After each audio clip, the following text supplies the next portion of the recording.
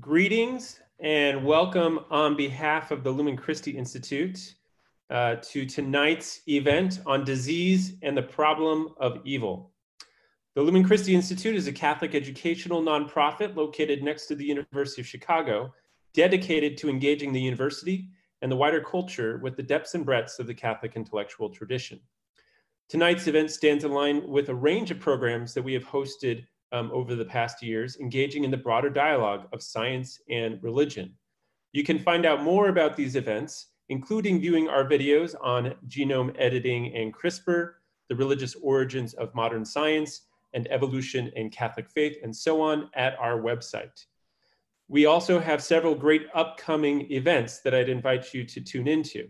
This Thursday at 7 p.m., we continue our spring webinar lecture series on faith and reason in medieval Christian thought with Barbara Newman from Northwestern University on giving a lecture on Hildegard of Bingen. Other events that we have in the hopper include a dialogue on apocalypticism in times of crisis with Bernard McGinn and Wilhelmine Otten, and a moderated conversation on Christians in times of catastrophe on Augustine's City of God with Professors Russell Hittinger, Father Michael Sherwin, and Jennifer Frey. If you enjoy this program and want to support our efforts to engage the contemporary university in contemporary culture with the Catholic intellectual tradition, you can support our efforts at www.lumenchristi.org/donate. I'm especially grateful tonight to our co-sponsors who have helped make this event a success: America Media, the Society of Catholic Scientists, the St. Benedict Institute, the Beatrice Institute, the Collegium Institute, the Nova Forum, the St. Paul University Catholic Center at the University of Wisconsin-Madison, and the Program on Religion and Medicine at the University of Chicago. And you can find links to the web pages for each of these at the event page at our website. Tonight's program is made possible by a grant from the John Templeton Foundation.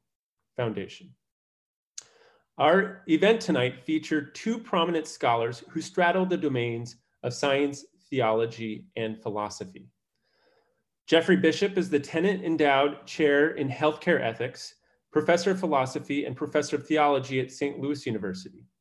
He holds an MD from the University of Texas and a PhD in philosophy from the University of Dallas. Bishop's scholarly work is focused on the historical, political, and philosophical conditions that underpin contemporary medical and scientific practices and theories. He has written on diverse topics from transhumanism and enhancement technologies to clinical ethics, consultation, and medical humanities. Dr. Bishop is the author of The Anticipatory Corpse, Medicine, Power, and the Care of Dying, and is currently working on a second book titled Chasing After Virtue: Neuroscience, Economics, and the Biopolitics of Morality. Stephen Meredith is professor in the Department of Pathology, Neurology, and Biochemistry and Molecular Biology at the University of Chicago, where he also teaches courses on literature, philosophy, and theology. He works on the biophysics of protein structure, concentrating on the amyloid proteins associated with the neurodegenerative diseases. He also teaches courses in the college on James Joyce's Ulysses, St. Thomas Aquinas, Augustine's City of God, and other authors, particularly Dostoevsky and Thomas Mann. His main theological interest is in the problem of evil, and in this connection, he is currently writing a book on the philosophical and literary perspectives on disease.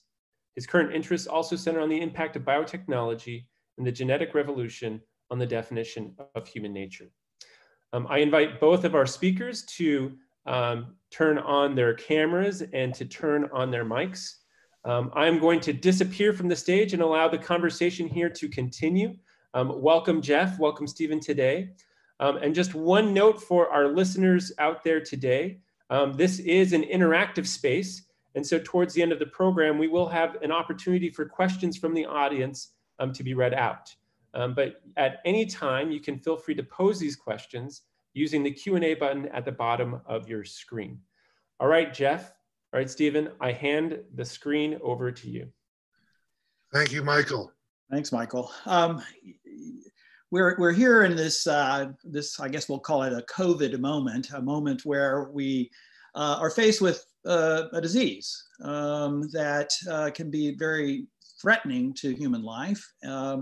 And it's kind of rocked our social structures, our political structures, and kind of brought into relief questions that have been perennial questions in the history of humankind.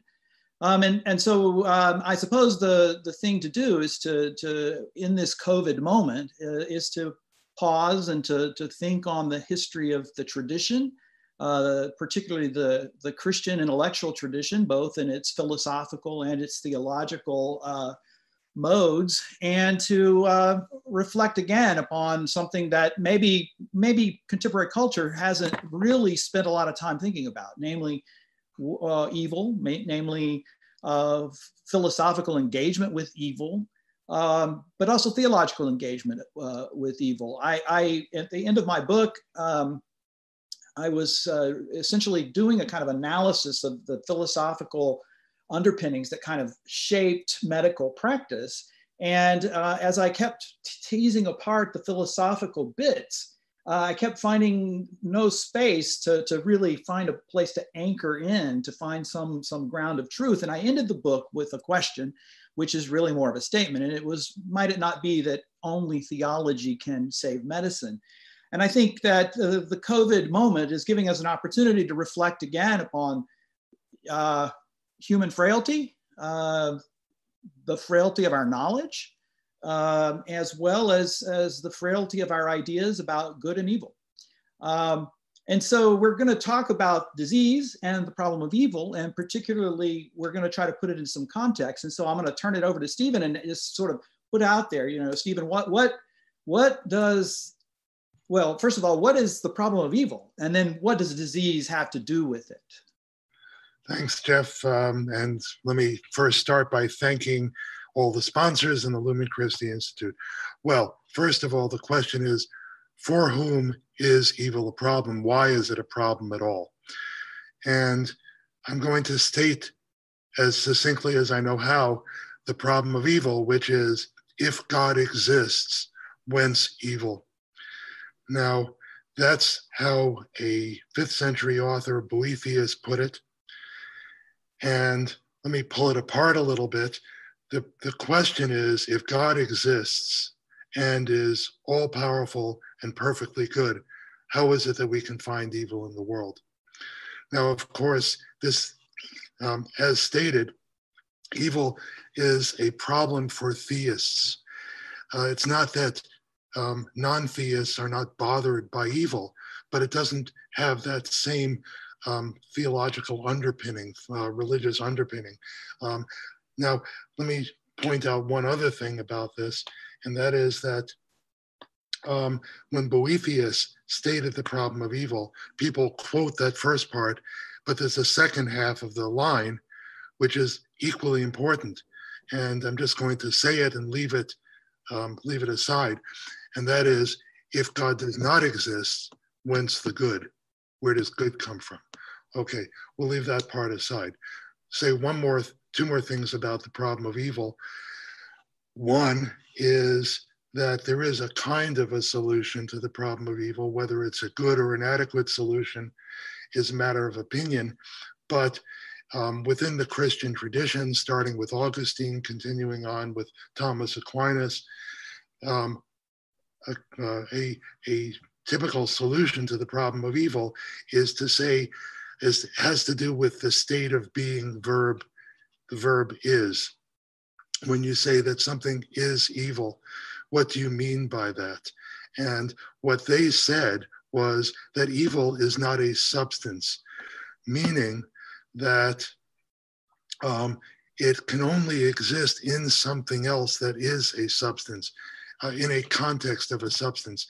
And so evil consists of the loss of the goodness of a substance. We're all substances. Everything that exists is a substance.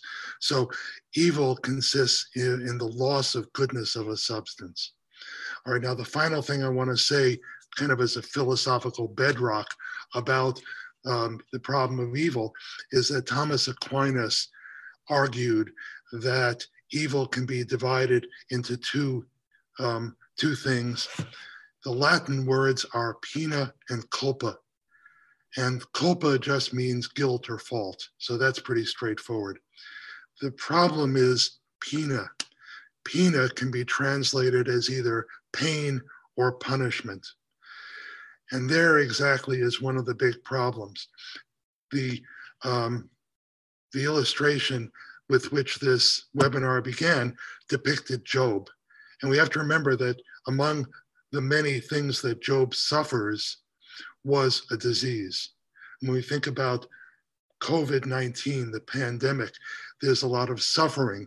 It's from the disease directly and indirectly. But is it also a punishment? And that's one of the questions. Was Job being punished? And we can maybe talk about that a little bit as well. Okay, enough. Jeff. Well, I guess the next set of questions is, what do you think modern science has done to the question of evil as thought of as disease, or disease thought of as evil? I mean, what do you think science has brought to bear? Is it what are the fruits that it might have given us, but also, you know, what do we lose in gaining those fruits, perhaps? Yeah, I mean, I think that's a great way to put it, Jeff. I think there are a few silver linings to this pandemic, and one of them is that people who might not otherwise realize how much science has given us are coming to realize that. So science has, you know, I'm a practicing scientist. I take it very seriously, and I believe in it. It's a matter of conviction, not just something I do. That said, it's also created some problems for us. I like to joke that biologists don't necessarily believe in the existence of life, even though it's the science of life. Why? Because what biologists typically do, and I'm as guilty of this as any, is to reduce living forms to their physical-chemical basis. So that's one thing we've lost. And with that, I think we've divorced entirely the moral aspects of the universe from the existential aspects of the universe. In other words, we can talk about biology, but where is the good and evil in biology? Does it have a place? Or is that simply to be cast aside? And if you say yes, there's a problem, because then what's the basis for any morality? Why do we have to act well to one another? Is it just self-interest? Well, let's pick up on that, the idea of what science has to do in order to make some truth claim. I mean, in one sense, I mean, if you think about all of life, it's constantly in flux, it's in motion.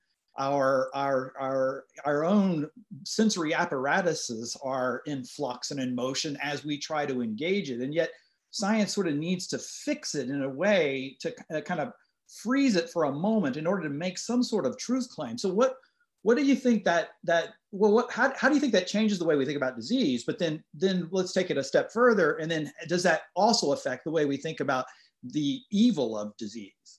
Yeah, well, I think it does. I mean, I think the problem is this: science does what it does extremely well, but it only does one thing, which is science, and it's in a sense narrowed down the intellectual universe. And by intellectual, I don't mean only equations and philosophy and the like. I mean how we relate to and think about the world in every respect.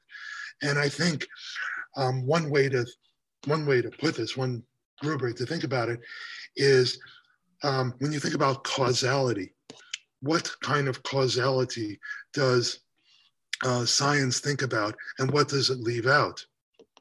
It thinks about what Aristotle called the efficient cause and the material cause. It completely leaves out the formal cause and the final cause. What are we there for? Which includes also, what is a good human being? We can a little bit talk about that when we talk about, for example, bodily organs. A good heart is one that can pump blood. So we're using the word good, but we're almost embarrassed to bring the word good into it. And then we want to keep it, the broader concept of good and evil, out of biology. And that's a problem. To me, that's a problem. Right. There was always this question that, as you know, I'm a medical doctor as well and studied science. I never practiced science. I never did science myself. But one of the things that my attendings would play a trick on us and say, well, what's the purpose of the heart? Then we would start to say, and they would say, no, that's not the purpose. There's no purpose to the heart. That's the function of the heart, right? So we separated out function and purpose for a good reason, because sometimes our understandings of purpose, final causes, can get in the way of our observations, right? So it can be biasing in that way. And so it's good to bracket that. The problem is that we don't know how to bring it back into conversation with that deficient in material cause. So I think that's part of the issue as well. I agree with you entirely. I mean, it's not that we shouldn't abstract the efficient and material cause from the others, but it does leave a giant hole there. I agree with you entirely. Yeah, let me. When I teach this sometimes, and I want to stick with science just for a moment, because I think it's helpful. When I teach a religion and science class, and one of the things I try to get students to believe is that, or to accept, is that science gives us a certain kind of picture, a kind of representation or a representation of the reality, right? It gives us a model, and the model is useful up to a point. But then part of the problem is we take the model as a kind of stand-in for the real thing itself. And then we start to kind of reduce the real thing to the picture we've drawn of it. And I think that's something science has to do, because it has to simplify. It has to get down to those basic units that allow us to say what the important bits are. But then it never gets revivified in reality. We never let the reality exceed the model, because we start to force the model upon reality. Right. And I guess I'm wondering is does that then kind of diminish our ability to pick up the plenum of reality again if we just keep coming back with this single model? And I wonder if that's also part of the reason our society has a difficult time taking up with anything thicker than a kind of mere scientific description. Right. Well, goodness is one of the transcendentals, but the other one, where science really trips over itself in a sense, is truth. Can we have a concept of truth? Can we have a concept of goodness? Can we have a concept of truth? Can we have a concept of beauty? These are all the transcendentals, the universal properties of being. If, maybe science can pretend that it doesn't believe in the good or the beautiful, which I don't think is really true. I think scientists in their heart of heart really do believe in those things. But what happens when you come to truth? Can you believe in a concept of truth? And the problem is that I think there's a confusion here. Whether truth exists is not the same question as whether we can know the truth. And those two things sometimes get confused. There's a passage in Ulysses, excuse me for bringing James Joyce into absolutely everything, but there's a passage in Ulysses where Stephen Dedalus is pondering history, and he thinks to himself that something was. When he's thinking about history, he's thinking that something was, even if not as history fabled it. Right. Fabled by the daughters of memory. So in other words, history is made into a fable by memory, by telling, by any kind of narrative. Fair enough. You can conclude from that there is no such thing as history or no historical event, that it's all construction. And that's an equal error, I think. In fact, there is a there, even if we can't know it perfectly. Right. And I think, all docs, all scientists, I think fundamentally kind of adhere to something like that. They really believe there is something there. And then it's just about our bringing it into relief for our own knowing of it, right? And that's the part that that sometimes leads to a reduction, and that we've been sort of talking about reducing disease to our models or to the basic elements without letting life kind of dance forth in some other way. So, but I don't want to be too critical of science on that, because science can also kind of bring things into relief that are actually helpful for us to try to understand not only disease, but possibly even evil. So, I mean, what do you think about that? Well, yeah, I think science has been vastly more illuminating than confusing.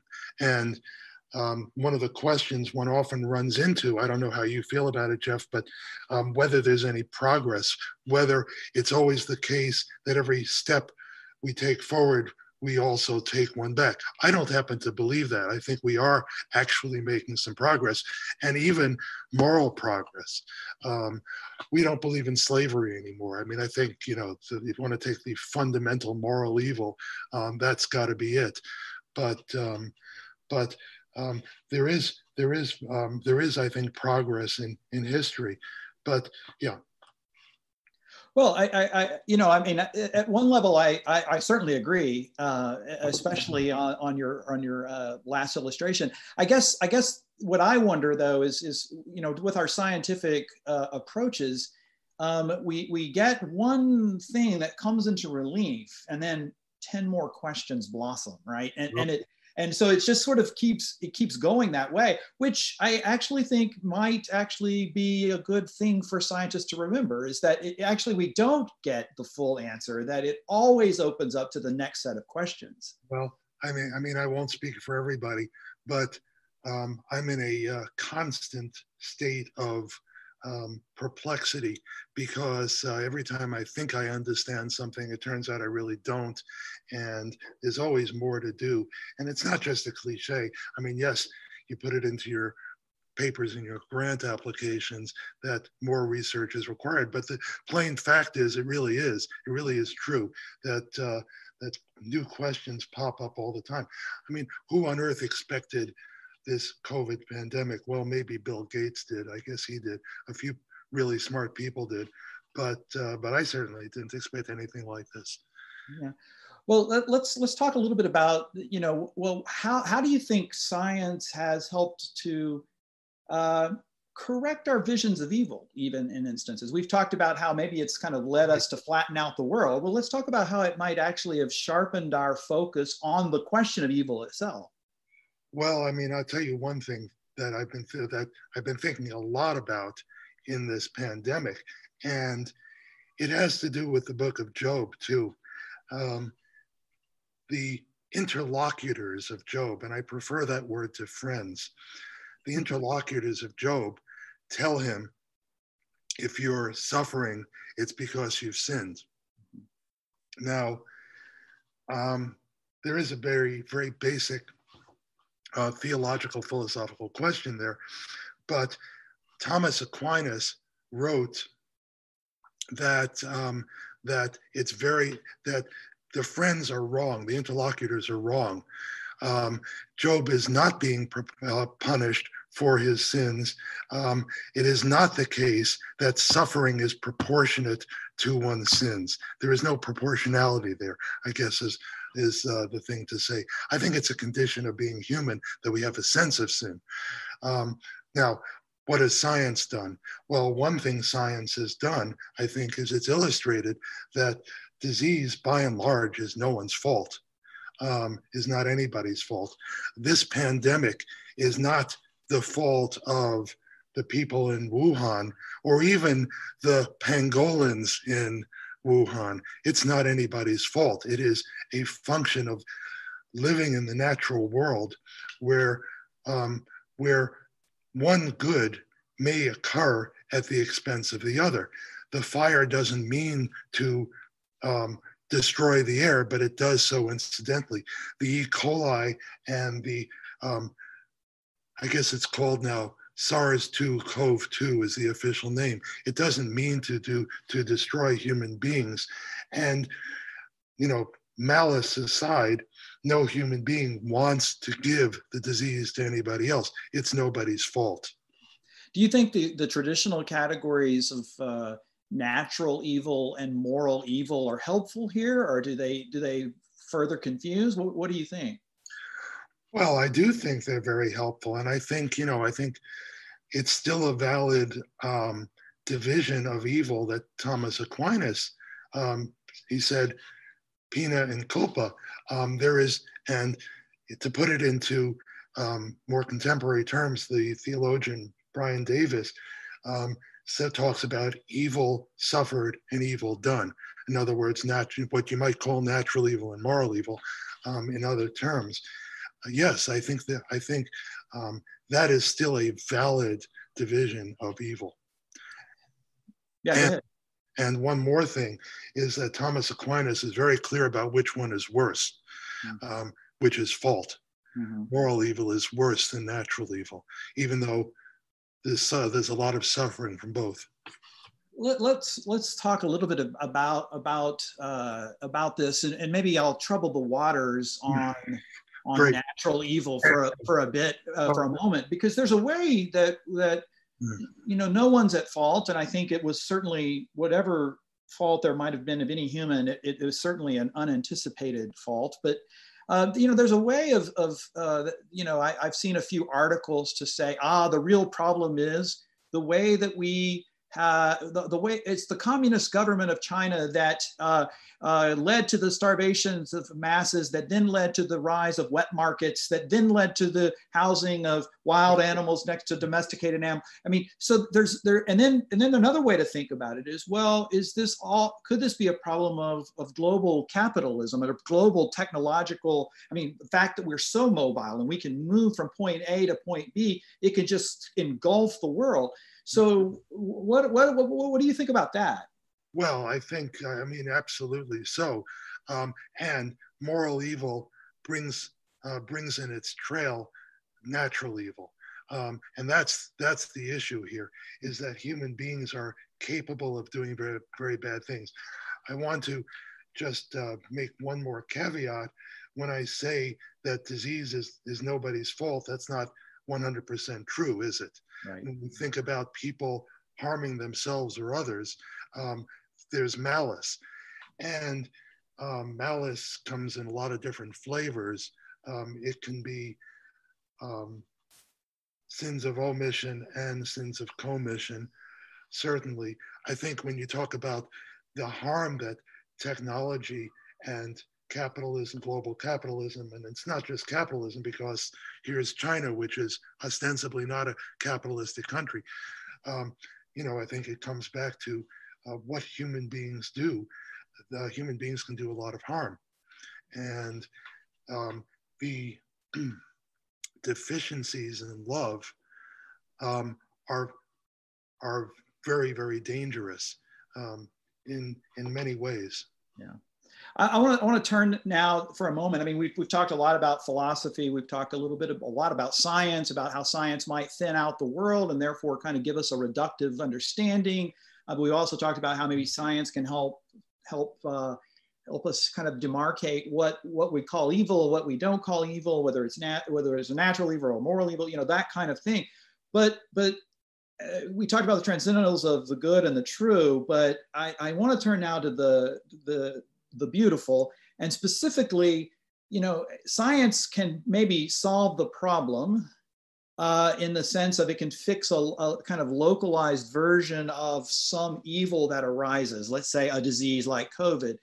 But what science, I don't think can do, what science can't do, and what science actually eschews doing rightfully is it can't give meaning or a way to make sense of something like this. And so I know you and I both love literature, Dante, and you're of course a big James Joyce fan. I mean, and of course Job itself is one of the, it's a great work of world literature, right? Because it deals with one of the perennial problems of human suffering.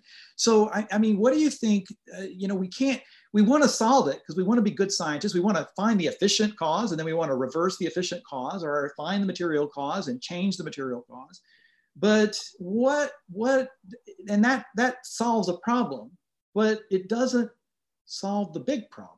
which is the kind of human frailty. And so I'd like us to think about literature and art as a way of taking up with a question like evil.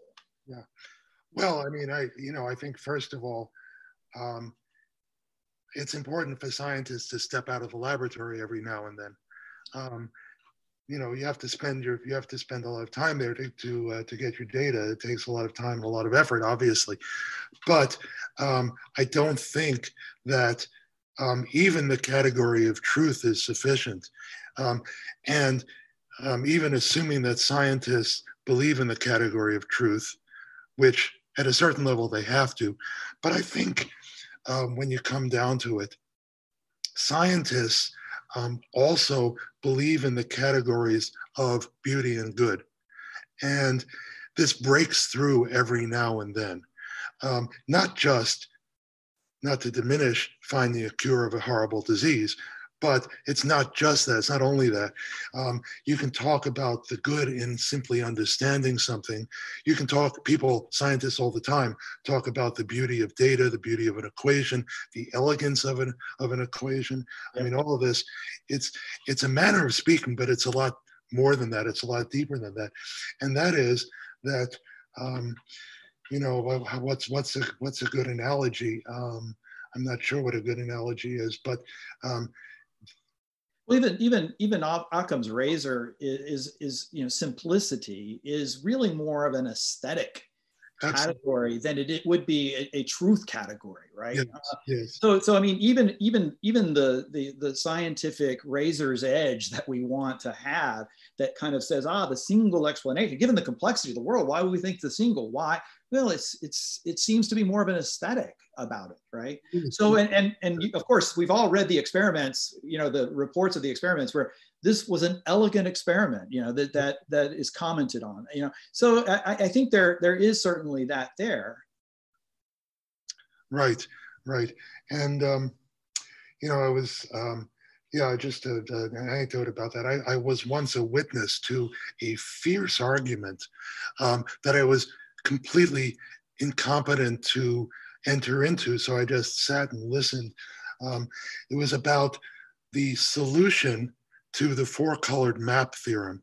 And it was a solution that basically consisted in a computer algorithm to try every conceivable map that you could make.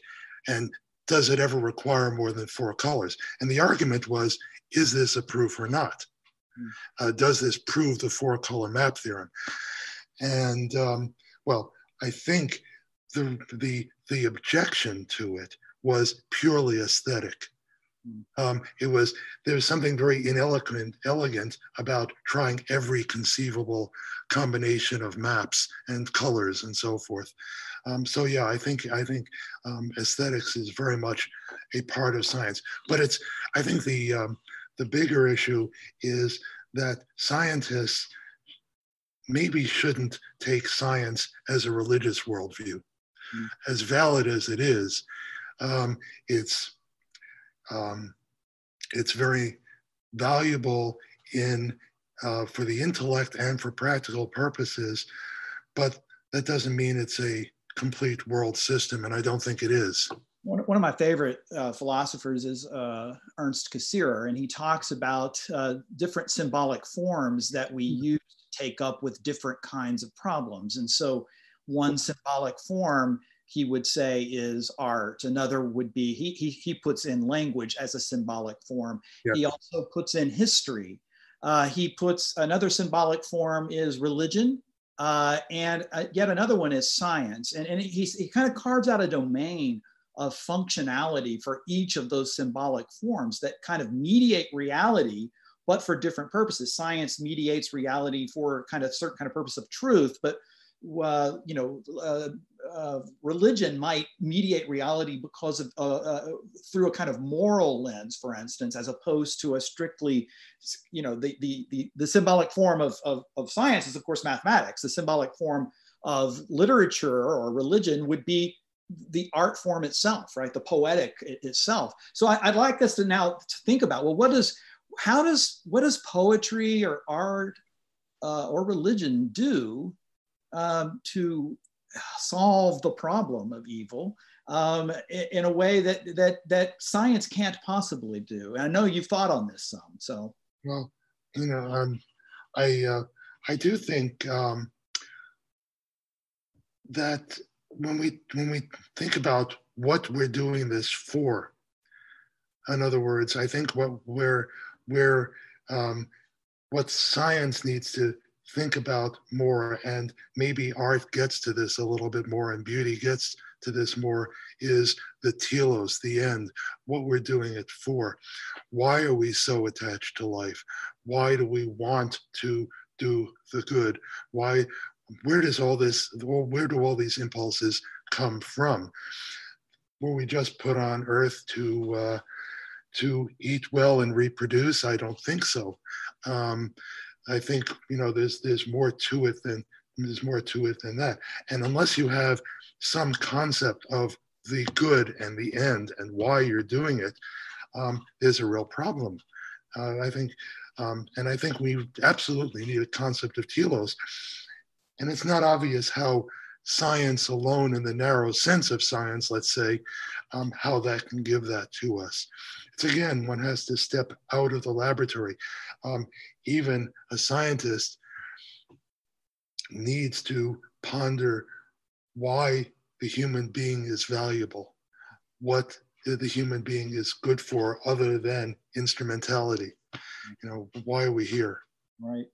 Well, that's what I tell my students all the time, is that if they get out of bed in the morning, even to just go do their scientific experiments, right, they have a telos. They have some notion that something is good in what it is that they're doing. And even if it's only for their own goods, to do well in school in order to get into medical school, there's still some sense of goodness that has to be a part of just getting out of bed and going to do it.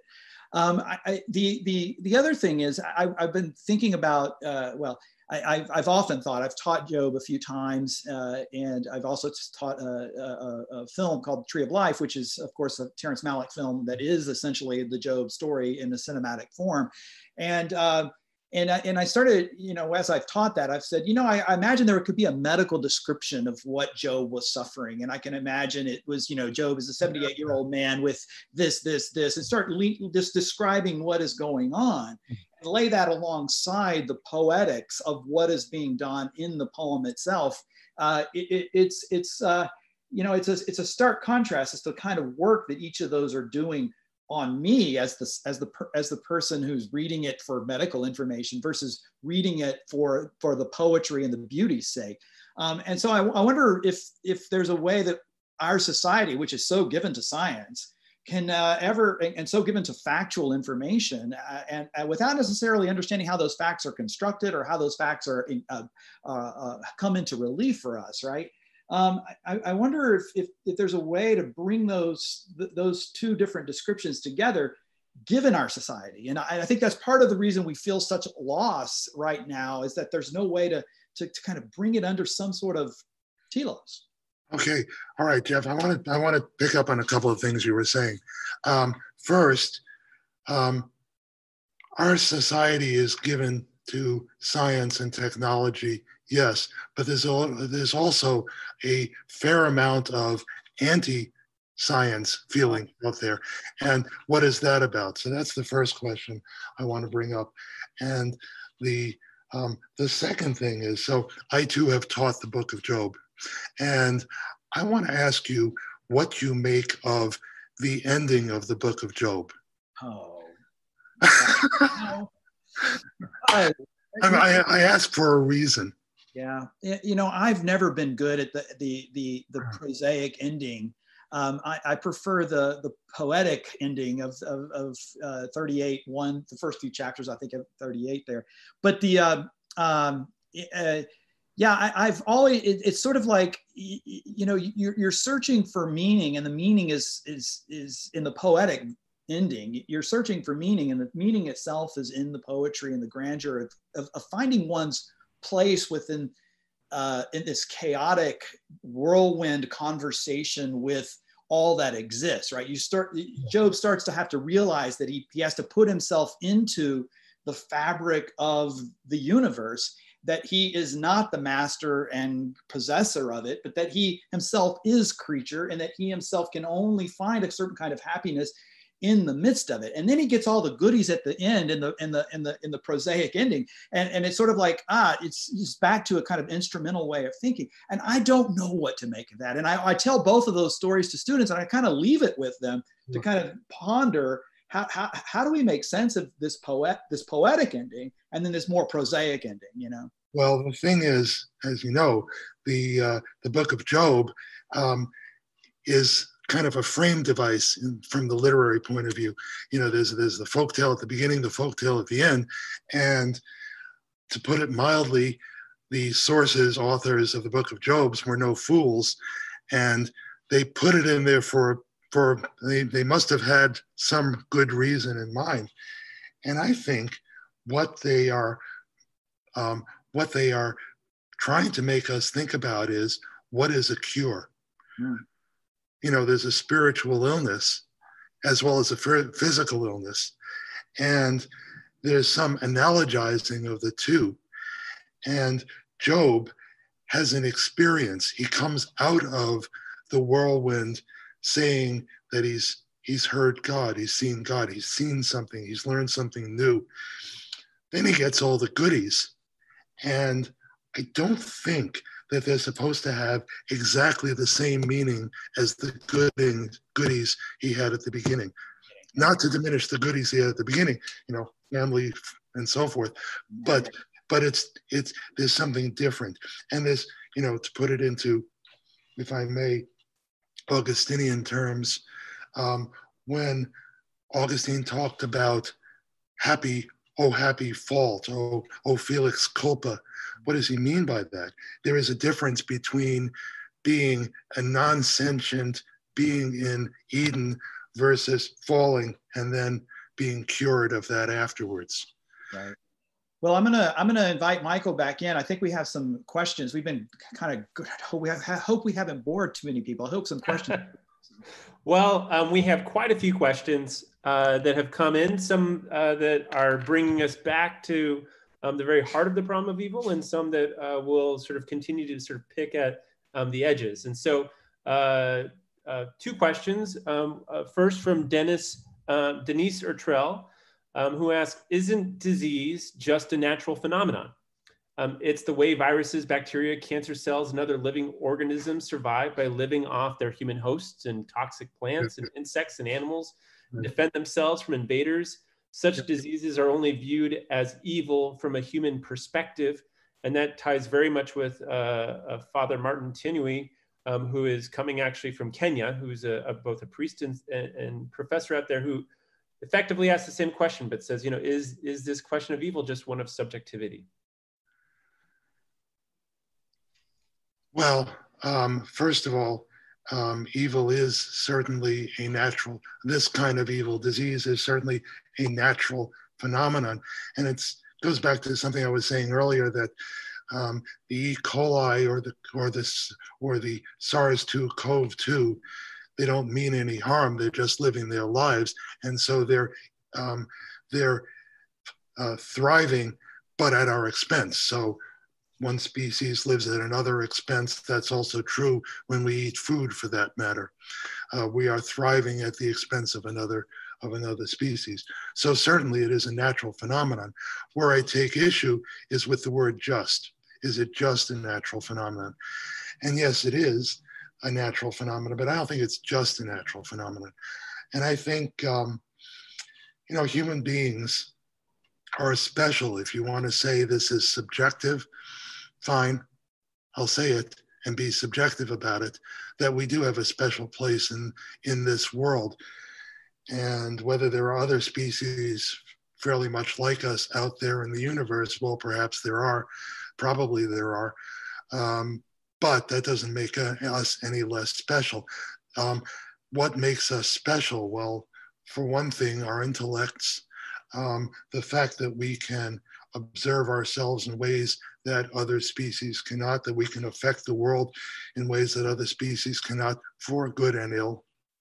But I do think that it's not, I quarrel with the word just, it's just subjective.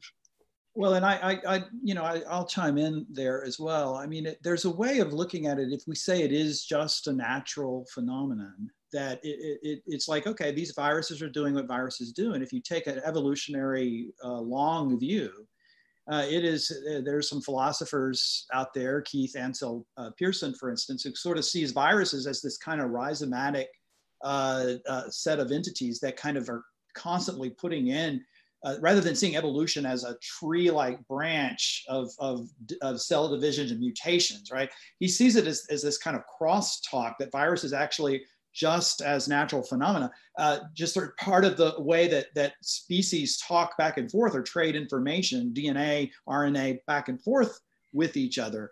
And so there's a way that then, if you say, well, it's just a natural phenomenon, then this is just the evolutionary process. What's the point of us, fighting against it? So there, I think it is just a natural phenomenon. I agree. We can, what makes that evil? And I think the point is that, well, there's a way in which this human could evolve out of existence, and something good might be lost if this human is evolved out of existence. And I think that just nature part probably doesn't deal with that latter part of that point very easily. Right. I want to come back to one other thing you said earlier, Jeff. You were talking about technology. For all that it's done for us, it's also done some things against us. And why should we care about that? If we're just natural beings doing what we do, why should we care about the rest of the world? Or do we care about the world only instrumentally in that it can do good for us?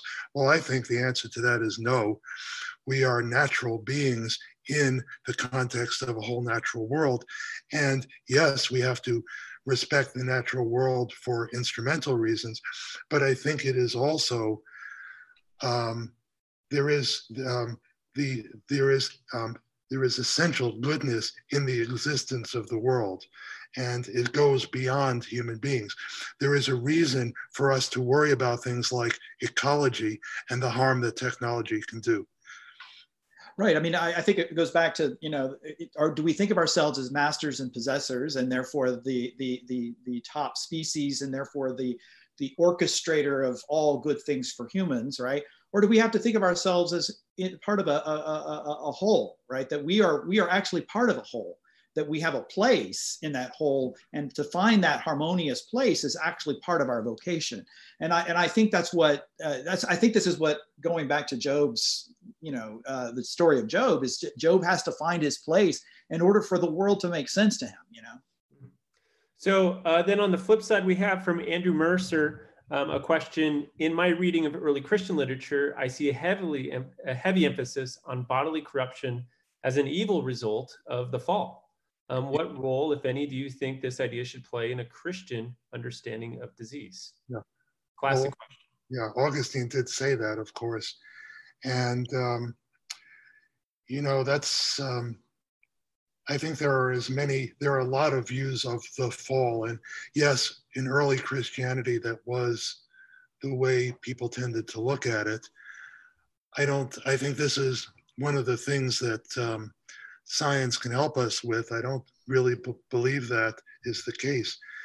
I think that human beings, and if I want to cite a literary source, it might even be Franz Kafka, who wrote a fair amount about the fall in a different way, but that the fall consists in knowing good and evil and being able to do evil and having a concept of evil, which other animals really don't, I don't think. I mean, I think you can look at sort of rudimentary morality in other species, but I don't think it's morality in the sense that we have it. So I think that I don't accept the view that disease is by and large the direct result of fallenness. It is simply it is a matter of, I think the fall consists in knowing that that we suffer, not just suffering, but knowing that we suffer. This is something that that C.S. Lewis talks about in The Problem of Pain, and other authors have talked about it as well. Well, go ahead, Jeff. Yeah, sorry. I was going to say it might be worth it to think about the corruption in a slightly less juridical sense. I mean, there's a way in which, by virtue of the fall, that we decay. It's more of a state of being, and then part of the early church's whole thinking on this, I think of Basil of Caesarea, for instance, is to try to then, okay, this is part of our state of being, this fact that bodies decay.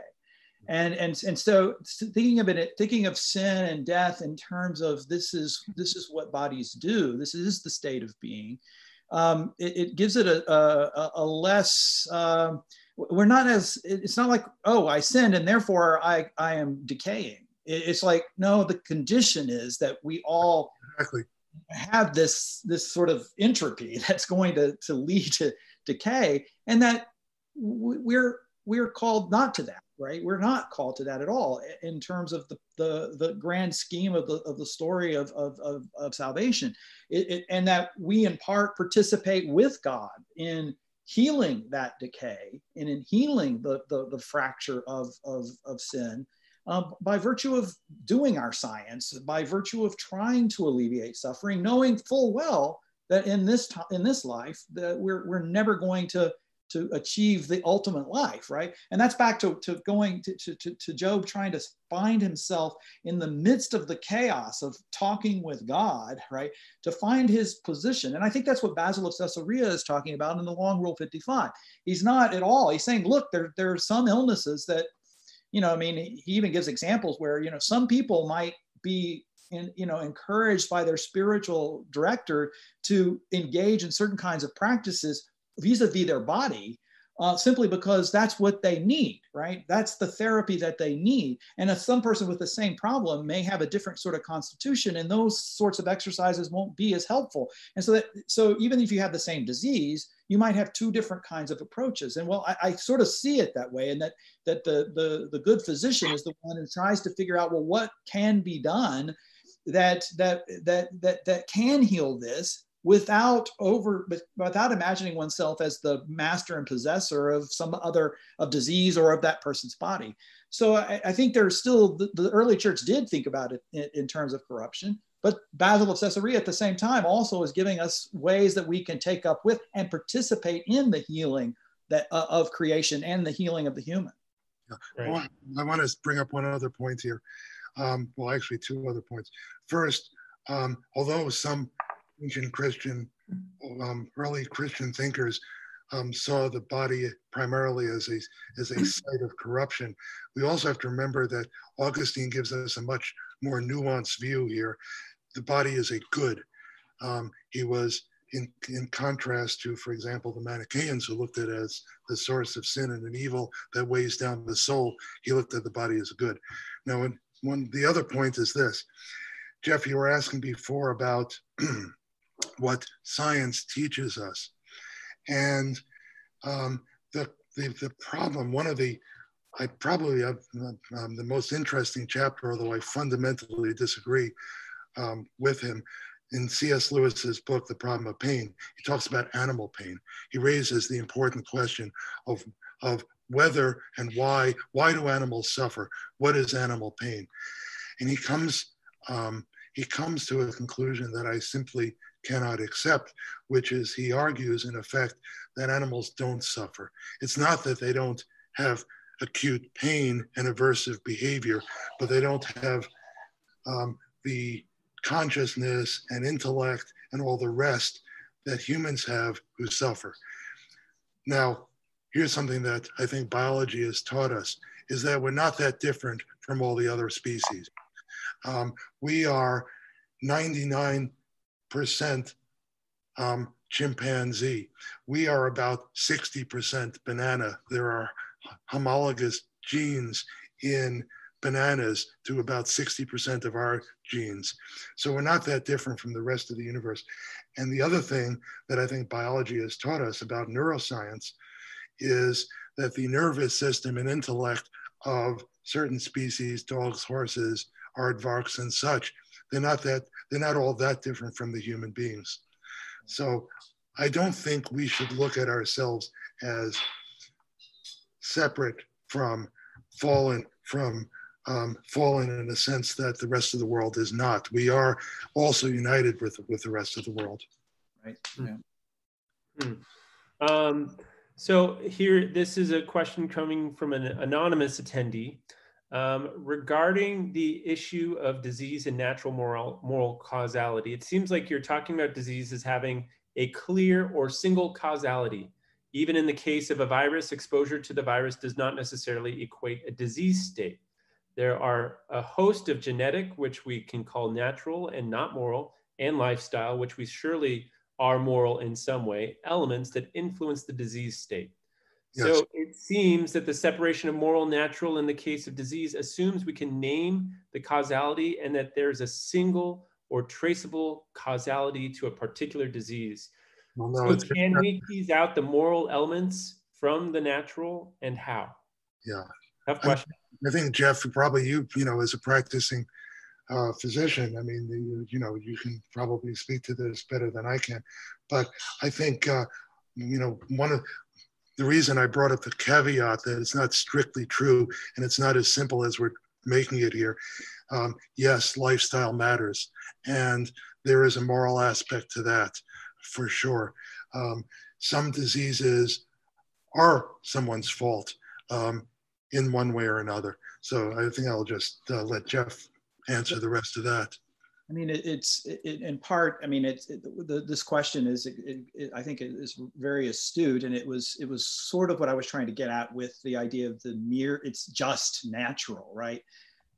And that's why I brought up the idea that, well, hold it, that it might actually be this whole techno-political capital situation that we're in that kind of enables this virus to do this. And so this is exactly the point. And I think something we learned with the rise of HIV was that we used to think viruses just attack the body, or we thought that bacteria attack. In reality, it's the virus doing something and the body responding that leads to, especially in the inflammatory response that we see with this disease. And that's something that we learned with the rise of HIV, because the disease models that we had before just were not that good. So it's always the natural thing, virus attacking the natural body, and the body is doing something natural and it's responding with this inflammatory response that actually ends up killing the body, right?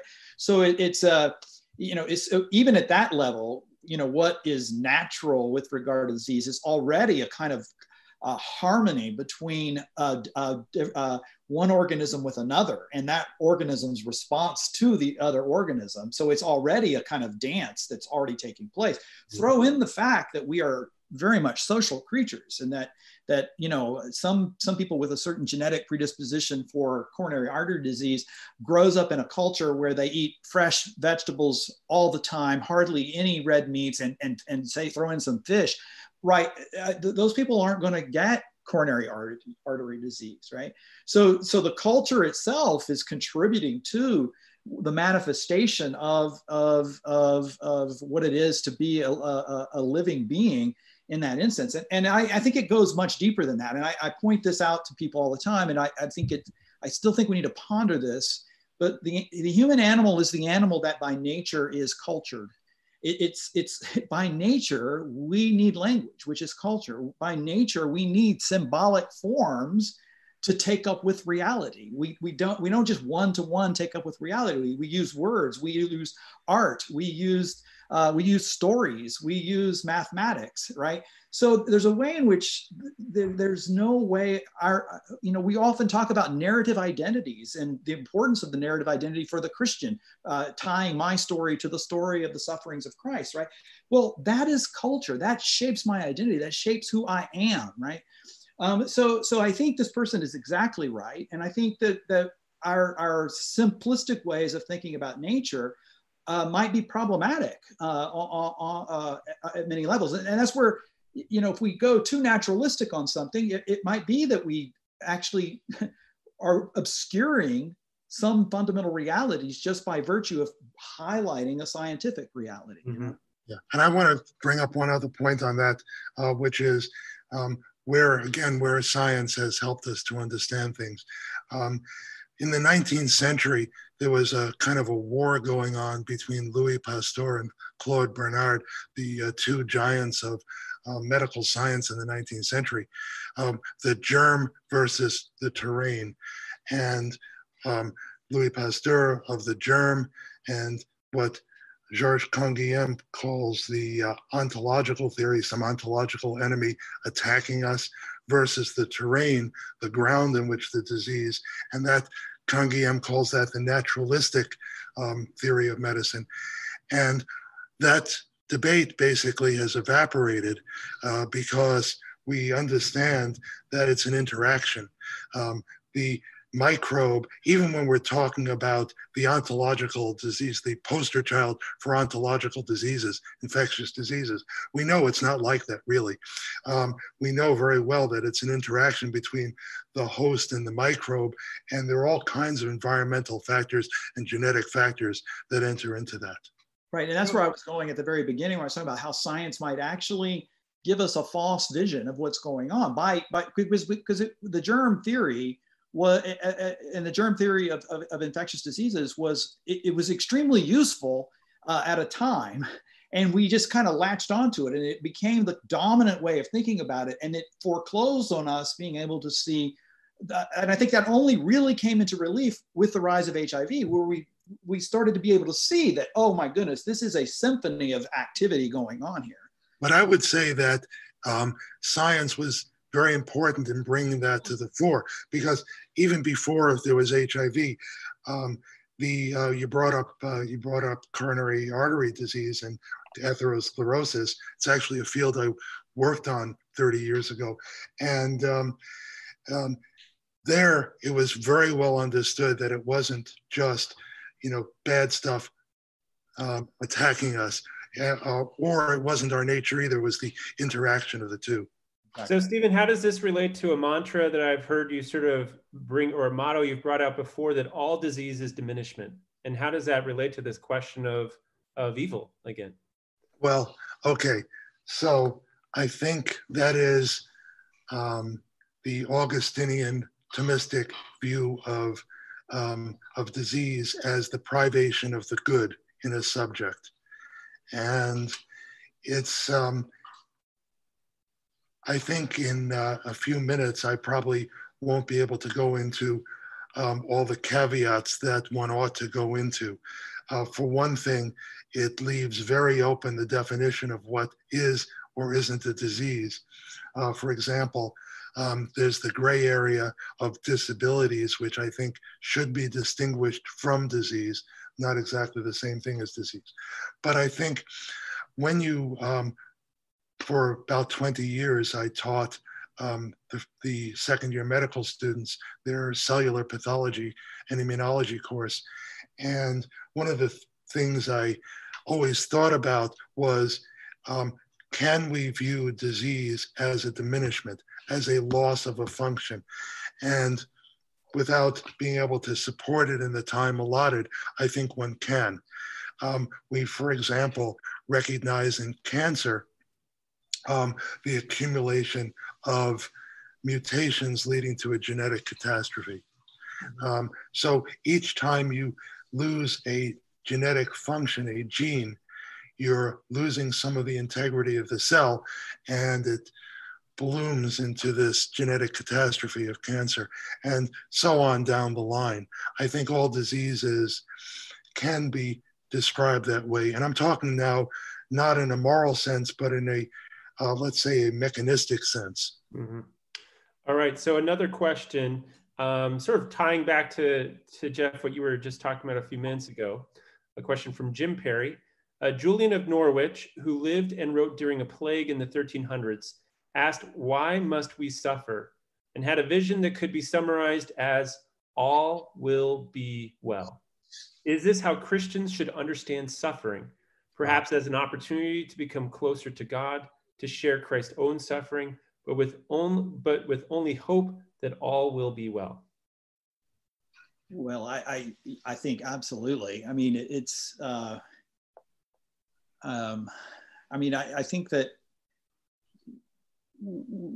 it's sometimes hard to be, you know, and I don't want to use this word. I was going to say optimistic. I mean, we see the chaos of COVID, and it may not be the worst thing that we've ever faced. I mean, there have been other things that we've gotten through, but the Christian message is always that even in death, all will be well, and it is that hope that is what keeps us and allows us to put one foot in front of the other in the midst of it, right? So I think that's exactly right, and I think, you know, I mean, I think there's a way of tying Julian of Norwich's vision to even to what we were saying earlier about Job. You know, in the midst of the chaos, Job finds his place, that he falls silent before this mystery of that he finds hope in the midst of that chaos. So I think that's right. It is that all will be well, you know. Yeah, I think that is the meaning of Job's cure, if you will, and yes, amen to that. Well, I think that's a great way to sort of bring our conversation today to a close. With this Julian of Norwich sort of reference, I also want to invite you once more to join us this Thursday with an exploration in another important female figure in the history of Christian thought. I'm Hildegard of Bingen, with a webinar, sort of no preparation necessary introduction, led by Barbara Newman. And this is going to be a live stream only event. We won't be having the recording available after. So I encourage you to tune in at 7 p.m. I want to thank all of our sponsors, America Media, the Society of Catholic Scientists, all the different Catholic institutes who helped advertise this and make this available to their students at the universities where they're at. I want to thank the John Templeton Foundation, who has helped sponsor this event tonight and fund this event. But most importantly, I want to thank Jeff and Stephen for an engaging conversation. Watch out, once this shelter in place comes to a close, we might just bring this on the road and bring you guys out together.